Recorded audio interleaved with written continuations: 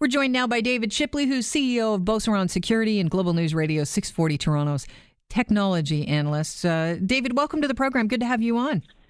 Thanks for having me. So there's a new malware. It's affecting 25 million Android phones globally, and it is dubbed Agent Smith. What do you know? What does this malware do?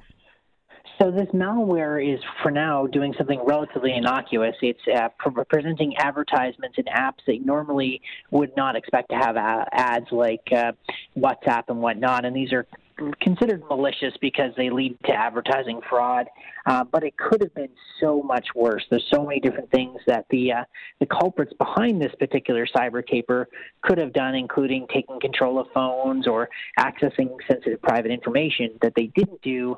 But it should be a wake-up call for a lot of users. How do you know if you're affected by this? So if you see unusual ads in common apps that you use, or apps sort of appearing, or ads appearing out of context, you should be very cautious. And if you use other Google app download sites besides the Google Play Store, in this case it was an app store out of India that was distributing these malicious apps, you should be cautious. And if you use Android in general, it comes with a significant amount of security headaches that a lot of people don't realize. Like what?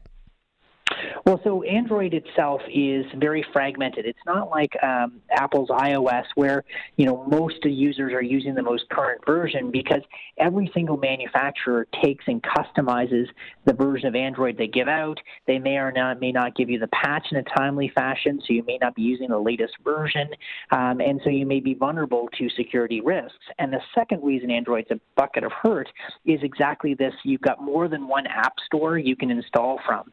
In the Apple universe, you can only go, for better or worse, to the Apple App Store to download things, and Apple vets all of the apps quite rigorously. In the Google universe, you can download it from the Samsung App Store, independent app stores, or the Google Play Store, and all of them come with some degree of risk. Okay, so say you are noticing in your WhatsApp that you have got some weird ads appearing, and you figure you have been infected with this Agent Smith malware. How do you get it off your phone? What do? Do you delete the app? So delete those apps that you've downloaded. I would personally, once you get malware on one of these Android phones, I would back up your critical data. I would wipe the phone and reinstall it from factory settings. No, that could take ages. Absolutely. But with malware, with Android malware, if you think you've got something bad on there, you're best to start clean and get things on fresh, because you never know if you'll be able to catch it all. So you're backing up and then you're wiping? What if you back up? Is there no threat? If you're backing it up, you're probably backing it up to a computer. Is there no threat you're going to transfer the malware? No, typically, like malware in mobile devices like Android or even iOS, they're different operating systems in your computers, and most people now back up their data to the cloud, and so it backs up sort of content, not necessarily the apps or the operating system. And what you want to do if you think you've got malware is start with a fresh OS that you know is clean and secure, and fresh, secure apps from the Google Play Store, which is one you trust.